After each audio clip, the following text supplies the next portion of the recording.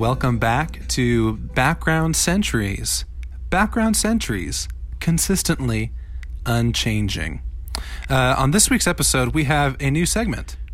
We have a new segment. No, you wanna explain the new segment? Well, it's not exactly new, but it's now becoming, I think, probably a permanent fixture of the Background Centuries experience.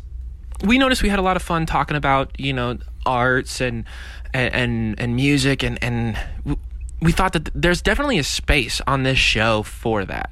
And so we decided, why don't we just stop messing around and just dunk both of our feet right in the pool of, possibilities and create a whole new segment about it. So, do you want to tell them what the segment's called?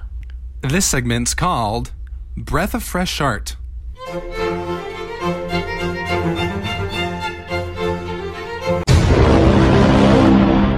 And yeah, in this segment, like we already said pretty much, we're just going to be deconstructing a piece of art that we feel passionate about.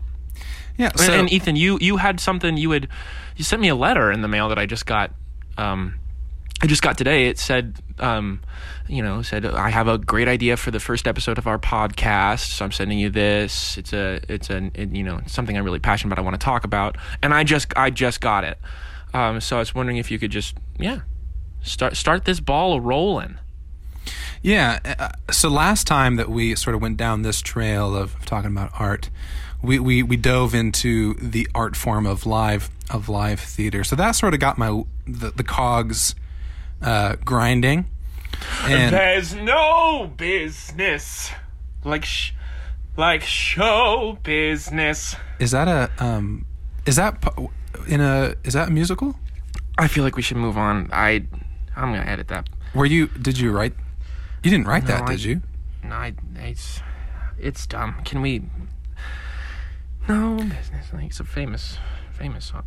Yeah, I mean, I probably just don't. I probably just don't get it. I wasn't singing it right. I probably could have had a better. Can we? So the musical I want to tell you about, Noah, is it's currently touring in the West End, and it's touring right now.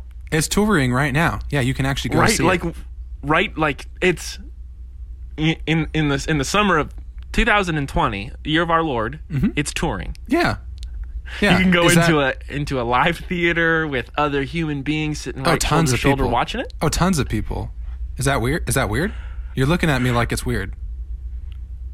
No, I think that the Skype must be messed up because that's perfectly normal to me. Yeah.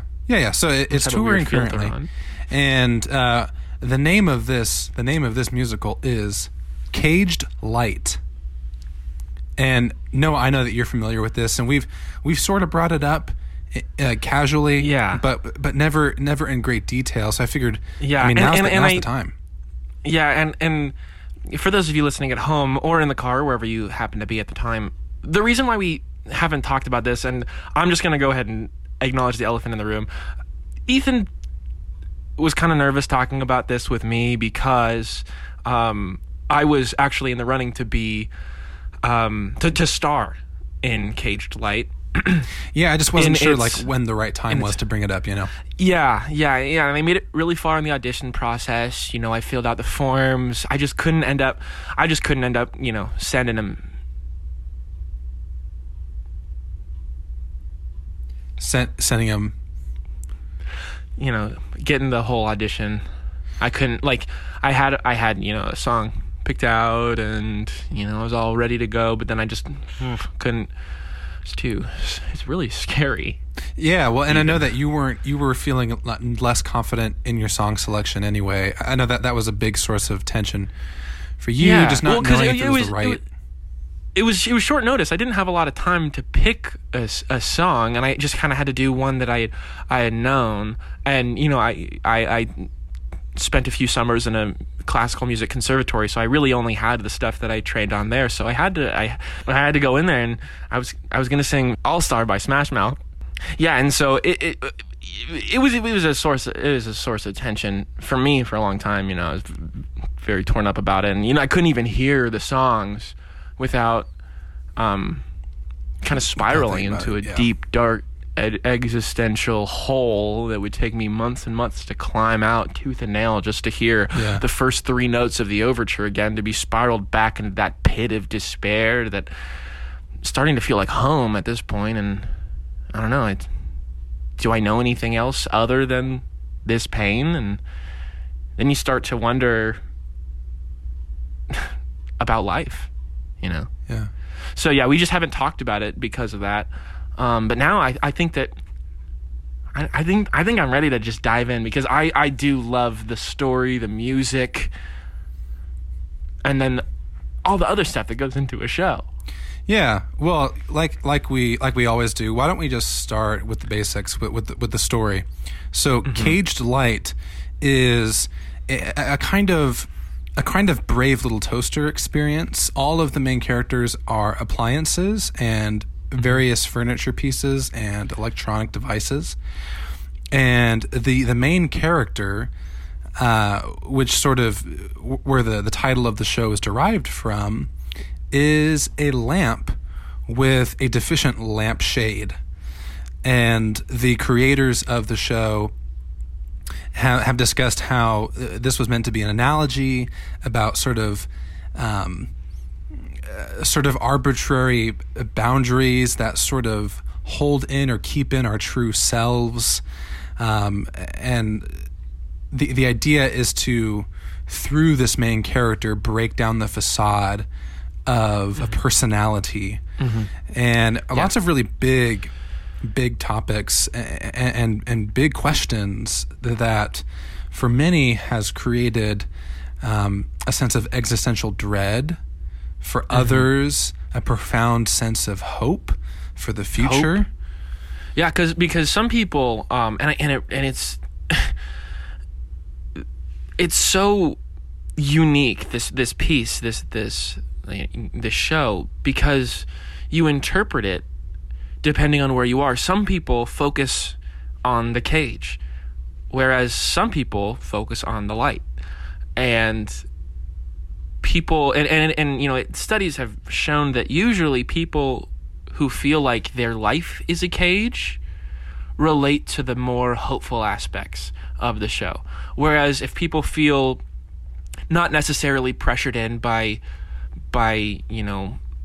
stresses of financial distress and other things like that, they start to feel very claustrophobic in their cage, Yeah, and there's something in particular that I wanted to sort of a behind the scenes inquiry that I wanted to bring up with you. And it has to do with the controversy around Luminous's costume. Luminous being the main character. The main character, yeah. There was a big controversy around the costume that the actor had to wear because of the design, even after multiple revisions. Do you want to talk a little bit about that? Yeah. For those of you who haven't seen the set photos, or you're not going to be able to get out to the West End to be able to watch this. So Luminous he starts off the show. Well, all the characters starts off the show. They're all wearing black leotards, and they're all portraying the furniture or appliance that they're assigned to. They're portraying the spirit of it, not necessarily the physicality of it. And as the show goes on, they start to take on more and more costume pieces that sort of put the picture together. But Luminous is his. But see, Luminous, it's hard to say. Luminous is distraught because whereas everybody's still in their black leotards, he has transformed and has woken up and has become this full fixture, quite literally.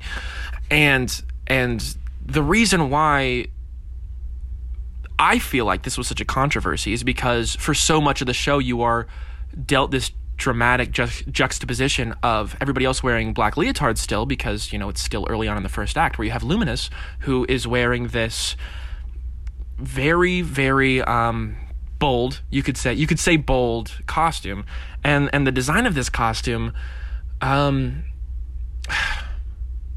I don't. Do you think it would be inappropriate of me to kind of describe? I'll say if you're under the age of 13, maybe you should probably turn this part off.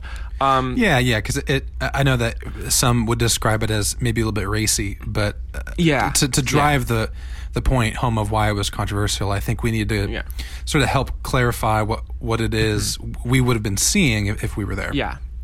Yeah. So now that it's just us adults, well, hey, the costume was actually just a repurposed Bumblebee costume with the groin and butt cut out of it. Bumblebee from the movie Transformers. Right. And it was a very nice. It was one of the more upper scale costumes. Like, it wasn't just a nylon suit. It was, it had armor chunks on and everything, and it was. I think that they actually rented it from Universal Studios from their Transformers experience. There was some contract that they agreed with, to license the costume to them. Yeah, which is interesting that they would do that because of the said defacing of the costume. You'd think that Universal would want to distance themselves from that, and I think that history will tell that they probably wish they did because of all the negative backlash and like Ethan said, this was a costume that was on its third or fourth revision, and it was still causing a ruckus. And so in the current performances, the prosthetic buttock and also external genitalia is used instead of the original, just going commando out there, having a grand old time. But still people are sending in letters, and who knows where those letters are going. Nobody knows the address of this show, so they're just writing letters and giving them to their local mailman. And I know that there was some tension even displayed from the Jewish community in the UK, being that certain ones believed that the prosthetic used for the external genitalia were actually like a pointed attack on circumcision. Being that it was conspicuously like an uncircumcised penis for the prosthetic. So I know that there was some letters sent to the theater, the company, from the Jewish community saying like, hey, what is this saying? And is it a statement on circumcision? And if it is, how can we make this more inclusive? Could we have two penises, one circumcised, one uncircumcised? Sort of a double-barrel situation. Yeah, and that was never really fully resolved. And there's many who question the validity even of that story in the first place because there hasn't been any official statement from any prominent rabbi in the UK yet. Yeah, it's really interesting that there's we're hearing this story, but nobody's talking about it. Nobody, neither side has commented on whether or not this is true. I don't even know where I heard it. It's complete radio silence. But Ethan, I feel like, it was good to address this, but I think that this amazing work of art has been, there's been so many distractions about it surrounding the costume choice. And so I feel like we shouldn't focus too much on the costume choice, and we should start talking about the important stuff, not more, less, the surface level. Start, sinking our teeth into this. Yeah. Well, then why don't just because I don't want to feed into the stigma of let's boycott this show because right. Minor or major exposed genitalia. It's like, well, Daniel Radcliffe can do it, right? Yeah, and if he can, why not? If Harry Potter can do it, I agree. I agree wholeheartedly. So why don't we transition to and talk a little bit about the music? There's one moment in particular that I want to bring up to you because I found it so captivating and so interesting, and it is the Act 1 finale. And it is the moment of inspiration on the part of Luminous, and it's I hope I get this right because I always forget the exact title, but I believe it's All Is Clear Now. That's the Act 1 finale, right? Mm-hmm. Okay. Because I know that it's like it was parenthetical. Is the clear now? It's like it's all is parentheticals clear now, but you can say all is clear now. That tracks. Because I remember that there's various reprises and even like 3 parts to the Act 1 finale because it's such this climactic moment. I can never remember exactly which area it lands in, but there's this moment in All Is in parentheses clear now, where there is a progression at each succeeding measure of an increase. Wait, hold on. Yes? Can you say measure again? Measure. Okay, never mind. Go ahead. Yeah? Okay. There is, at each succeeding measure, there is an increase in the numerical value of the meter. And so at the beginning of the song, it is just succeeding ones as it lays down this like pounding, driving beat that is supposed to elicit in the sense of Luminous's like pounding heart within them as they begin to realize themselves, and that at each measure increases. So it goes from just a one beat measure to 2, and that continues throughout as we continue to add these syllabolic references in the lyrics to account for this accumulation of self and this realization of self. And it's so cool because I don't know if you've seen on YouTube the actual performance, but at each addition of a syllable with its accompanying measure and the numerical value of the meter, there is a light that strikes on stage that accompanies that increase in meter. Yeah. So not only is Luminous adding parts of themselves and not even adding, but realizing parts of themselves. Yeah. There's this light that strikes on as they continue to become this full expression. And there are these incredible, mind-bending quick changes. With each light, there is a new costume piece that actually flowers and emits from the singular costume that they're wearing. I've watched it a million times. I still can't. I don't know see, how they do it. I still can't see where the change is happening. No. But yeah, and do you want to say the?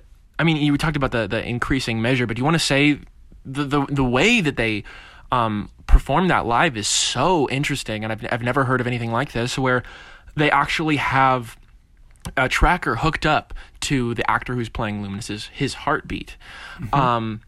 And they have that fed live to the conductor. And for this specific song, they give the actor who's portraying Luminous, they give him a special dose of cocaine.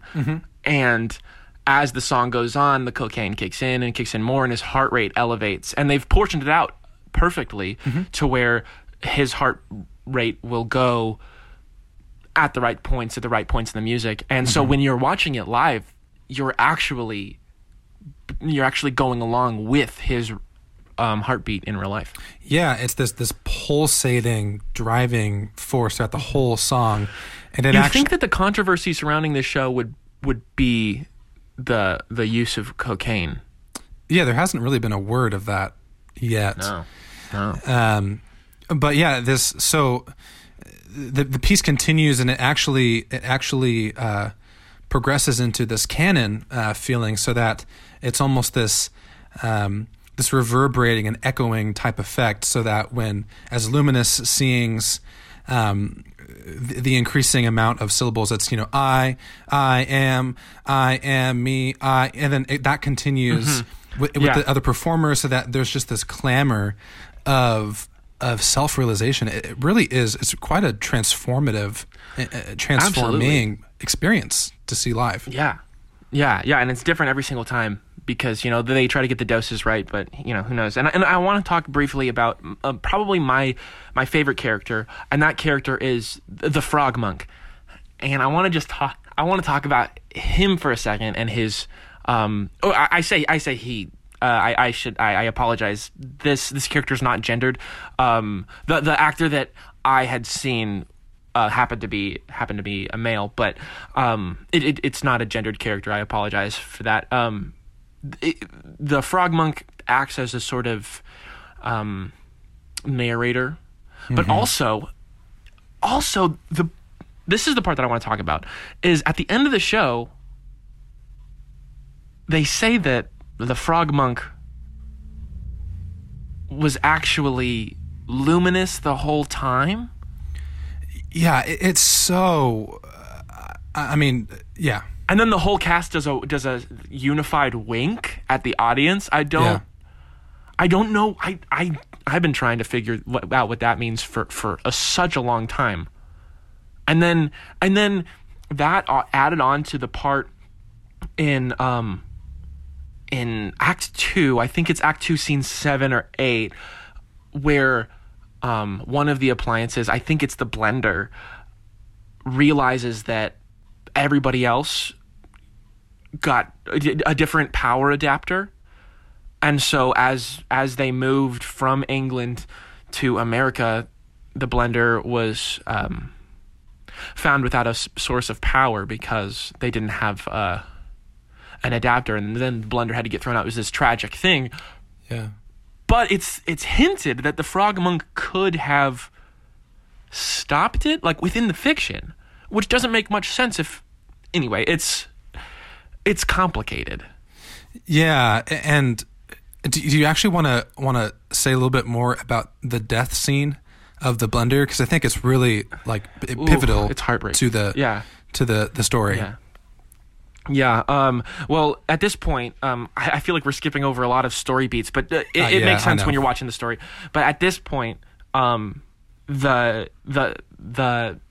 cyber virus has infected the cast, and there has not been an antidote discovered or even thought about yet. And so, in this tragic turn of events, the cast, who we've fallen in love with, they're lovable, they're great, actually ruthlessly tear apart the blender limb from limb. And the blender, who is also named Blendy. I feel like we should say the name, because then there's Charidon, which is the chair, and then there's Globus, which is the model globe, and there's more of them. There's Bedspread, which is obviously a dresser, and then framed in, sort of the unsung hero, the picture frame of the family portrait. Yeah, I really like, now, as long as we're gonna head and spoil everything, I really like at the very, very end when they zoom in to Framden, and it is exactly the picture of the cast. Yeah, it's the end pose of the cast, which is crazy. I don't know how they zoom in. For a live theater experience, it was pretty tremendous to realize that your perspective is actually growing closer and closer to the cast.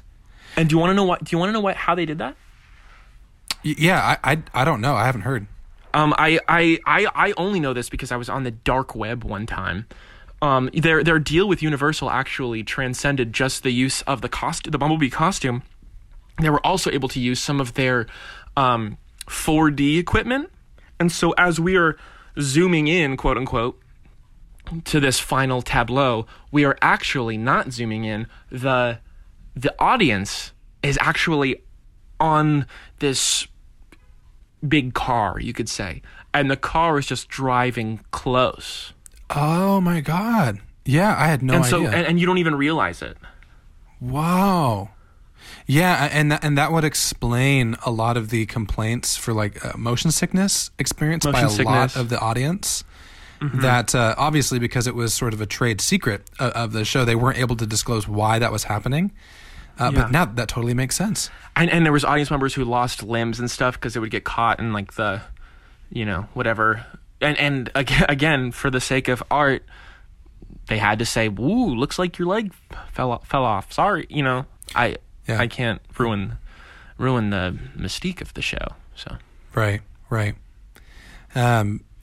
Yeah, no, it's the death scene of Blendy, the twist of Framden, you know, all the while you think that it's a picture of the family and the house that they belong to, but really all along it was the cast was inside of Framden. And yeah, the show was inside of Framden the whole time. The whole time. I mean, every one of them, you can think at some point in the show was inside of Framden. Mm-hmm. And they were all inside of him. Yeah. And right as we leave this segment and head into our next one, I think that, I mean, I have to just sing a little bit. Oh, I have to sing a little bit. Please do. Yeah. Let's hear it. Okay, and I'm going to sing a part that Lumina sings because I did learn it. Post audition, and the song is called "I Think It's Time to Switch Off." Oh, so good. Okay, yeah, take it away. Da-na-na-na-na. That's just the beginning part. When I get real low, where do I go? Na na na, na na na na. When it starts to snow, will I still glow? Na na na na na na na na. Oh, electricity flowing in and out of my circuitry. I think it's time to switch me off so I can rest. So I can rest. So I can rest. And so can you.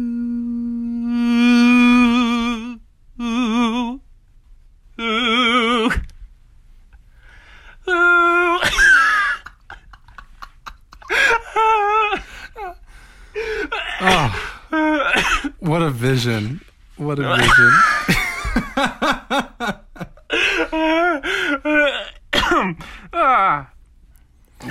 Well, thanks for sharing that. That takes us out of Breath of Fresh Art and into fan favorites. Pinpoint.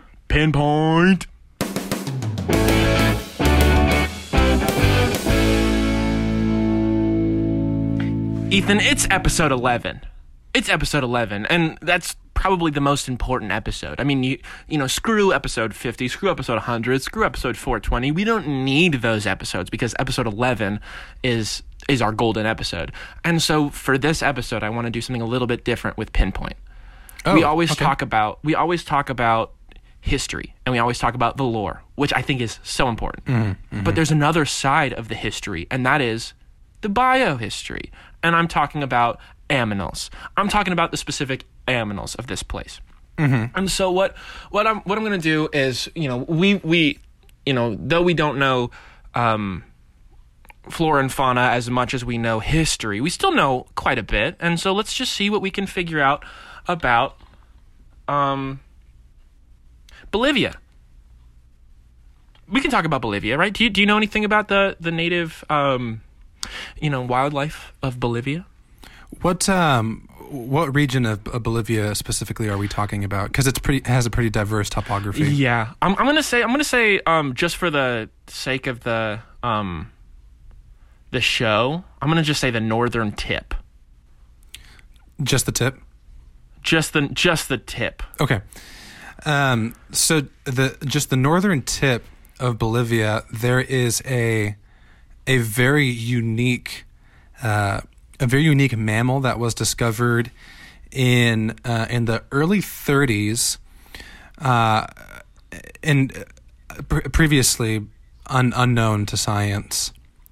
That is natively called the niche, but is actually a close relative of the Germanic word for neche, which is where we get our English word nice, N-I-C-E. So just a little etymology there for you. Hey Ethan, I etymologed all that. No, wait, hold on. I etymology all that information up. Oh, sort of like a joke thing. That was got it. So the funny thing about the reason I bring up sort of the tracking of Nihe to nice is that there's actually a very close relationship between the word for this mammal and our American word nice and its colloquial use in our culture that I will get to momentarily. So the Nihe is a mammal that is sort of a paradox of science. It's sort of this puzzle that many biologists are still trying to solve exactly pertaining to its biological functions within its intestinal tract in conjunction with its throat cavity and its respiratory system and the way that they interact. It's very, very interesting. So to see a picture of the Nihe is a trip. For lack of a better word, there's no other way to put it. It's bizarre. What you'll see, your first impression of the Nihe is an animal with two heads, but on opposite ends of the body. And when biologists first saw this mammal, they believed that it might have been like a defensive mechanism, almost like the way that certain butterflies have like faces on their wings. They believed that the second head on the rear quarters, on the hind quarters, was like camouflage and a way to scare off prey. And because who wouldn't, when just tramping through the woods, see that and be like, oh my God, what have I just stumbled across? This has to be some sort of crime. It has to be a crime. This being. Yeah. And so that was their first impression. And at that point they had yet to catch one. They had only come across it, and our very earliest accounts and images of the animal are just sketches, really, because that was all they were able to capture of the animal. Yeah. Because the Nihe can swallow full-size adults whole. Yeah. And so when they finally got their hands on one, for one thing, they found the remains of a prominent biologist that went missing months before, along with their notebook with all their notes. So they were able to learn a lot more from what this biologist had discovered about this animal from the carcass, from the inside.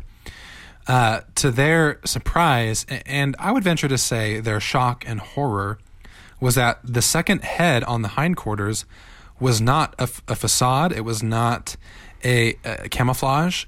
It was an additional functional head with a throat that was able to eat, to digest. Just underneath, though, were exactly the hindquarters with the genitalia. And when they observed even closer, on the side that they first recognized the head as being the head, there were, you guessed it, another set of genitalia. And so the Nihe that they ended up coining this mammal to be was sort of a play on words with a popular sex position in Bolivia. And so it was meant to be this joke. And when the explorers first came across it and named it, it was kind of just this joke. They're like, oh, because there were still plenty of people who didn't believe this even existed, and so that's why there was a breath of levity in the naming of this creature, because people were like, oh, you mean like the sex thing? Yeah, they just assumed that it's still going to be a while before the general public accepts this as a real animal. So, we have a window of time to sort of goof off about it before we have to get serious about naming this animal. Scientists are always trying to goof off. I mean, it's very known among the scientific community that Bolivian biologists have a levity in the way they conduct their business. And so, needless to say, time went on. The name never changed. It just stuck. It really just made sense. And so, I guess to get back to my first point about the tracking, sort of the etymology of the Nikkei, finally became the English word "nice," which has many uses. It can be a little bit more of a literal use, just like that's a very nice person, which is describing a person who's just friendly, maybe gentle, someone nice to be around. So it can have that meaning, but in other senses, it can have a more colloquial usage of, doing a skateboard trick. Doing a skateboard trick, nice. Nice. And then say some other stuff that's nice. I mean, it could be in referring to something that looks pleasing, like nice. That's nice. That's nice. Real nice. That's real like nice. If you taste like a nice hot dog. That's nice. That's real nice. Yeah. Nice. And then, of course, in reference to probably one of the greatest numbers to grace mankind. To grace the alphabet. To grace the alphabet. And so it's funny the way that etymologists and linguists have really tracked down this link, and how it's really shaped our slang in America and our shorthand for discussing some of the more inspired sex positions. And now it's a permanent fixture in our culture that we owe to Bolivian biologists from the 1930s in a joke. God bless them. God bless them. And what started as a joke has now really informed and shaped the way Americans respond to some of the better sex positions. But a lot of history started off as a joke, right? I mean, sure. Like the British kings, the British monarchy. That was supposed to be a joke. Somebody was like, "Oh yes, I'm the ruler, I'm the boss," and everybody was like, "Nice joke." Yeah, and then here we are, millennia later, literally millennia. Yeah. It's been, gosh, 5,000 years. At least 5,000 years. Yeah. There's just been jokes have made their way into history books more times than I can count. The polio vaccine prank. Yeah. And yet we still talk about it as if it's this like great step forward in science. Yeah. I mean, outer space joke. That's a joke. Yeah. Yeah. You think, oh, there's just rocks in the sky, why they would fall down. That's outer space is a joke, but still we have everybody teaching about outer space. Yeah, it's one of those things where like a joke taken too far, it sort of just becomes a part of your vocabulary for explaining and describing reality. And obviously, like we all know that rocks can't float. We all know that. No. I mean, but it's one of those things you just accept as like, okay, it's just the way that we're going to be teaching science, you know? Yeah, I guess that's just how we're rationalizing everything, which is fine, I guess, But the earth is round. The earth isn't flat. I want to draw a line in the sand right there, because people who think that the earth is flat, like, I don't know, man, we have pictures of it from outer space. So, I don't know what you're talking about. Anyway, one more thing I want to talk about the Nikkei or the nice, just that I thought was really interesting is, Ethan, Sorry, hold on, Ethan. I just got an email. Oh yeah. Sorry. This never happens. Sorry, it just said breaking. No, it's okay. News. It's okay. It's breaking news from Bolivia. That's crazy. Okay, hold on. I'm just gonna read this real quick. Oh my goodness, Ethan. This is crazy. This is happening on mic. What's up? They just discovered right now that the Nikkei was actually bred by humans. No. What? It was gene spliced. Oh my, that changes everything. Because it says, because they caught one and they were wondering why it wasn't matching any of their databases for species, and that's because it has the eyes of an octopus, it has the legs of a cow. Oh my gosh, it even has the horns of a ram. So, okay, so the jaw of a snake. Yeah, this is great. It has a whole list. I'll send it to you right over. Yeah, I need to take a, because this is going to change the way that I. Okay, let me see here. The jaw of a. So it actually does become unhinged, like a. Yeah. Like a wow. Unhinged, and the hooves aren't even. Interesting. Okay, so what I'm seeing here is that there's actually like a timeline that we can see from the remains of various Nikkei. There are not hooves on the earliest documented remains of the Nikkei. That was actually a later development with further gene splicing. Yeah. It used to just be human hands, which is dark and disgusting. Well, there's no reason that we never saw these pictures. I mean, this is a. I mean, it's horror for sure. Yeah. Wow. This is. I feel like I'm taking part in history right now. This is fantastic. Wow. I don't know how we can go on, because I feel weird talking about the things that I quote unquote know about the Nikkei now, because, there's just a whole bunch of new information. Yeah. I mean, I feel like we need to just add an asterisk to this one and just say that this is.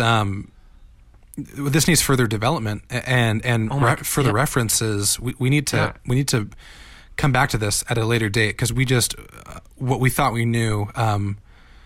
We just need to shelf diagrams. This. Ethan, there's diagrams. Oh my God. Ethan, there's diagrams. It's horrible.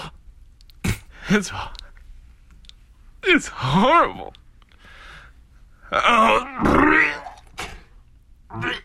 Noah? Anyway, so I feel like we should just probably move on. Oh, you okay? Yeah, I just had to throw up. Okay, that's good. Well, I guess that we really should. I think that we should that should take us out of our last segment. Our last segment, and take us into our last segment. Last segment. Oh, like the closing of the show. Like we're gonna that's our last segment. So here we go, right into the last segment of the like the segmented part of the show, which is like the segment of the show, which is the end, would be the last segment, not the last segment that we did. Hey, are you okay? We had the two. Are you okay? Sorry, I'm just still thinking about the Nikkei, and I think I might need a few.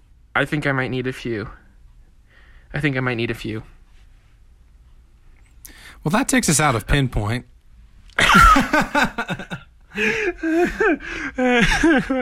Oh gosh. Hey, if you're listening and there's a bunch of people out there who just have dirty mouths. Their teeth are disgusting. Ethan, what's the answer? Remind them what to do. Please don't forget to brush your teeth. Hey, and if you're listening and you enjoy what you're hearing, tell your friends about it. Yeah, tell your friends. Rate on iTunes or wherever you're listening to this, and give us some feedback. And we would love to open a dialogue about the true facts that this show is about. Absolutely true, 100%. Yeah, we'd love to hear from you, and we'd love for all your friends to know about what's going on here in Background Centuries. And this has been Background Centuries with your background boys, Noah and Ethan. Always more to learn, and always less to say. Keep it skippy, Mono. Transylvania. 3, 2, 1. 3, 2, 1.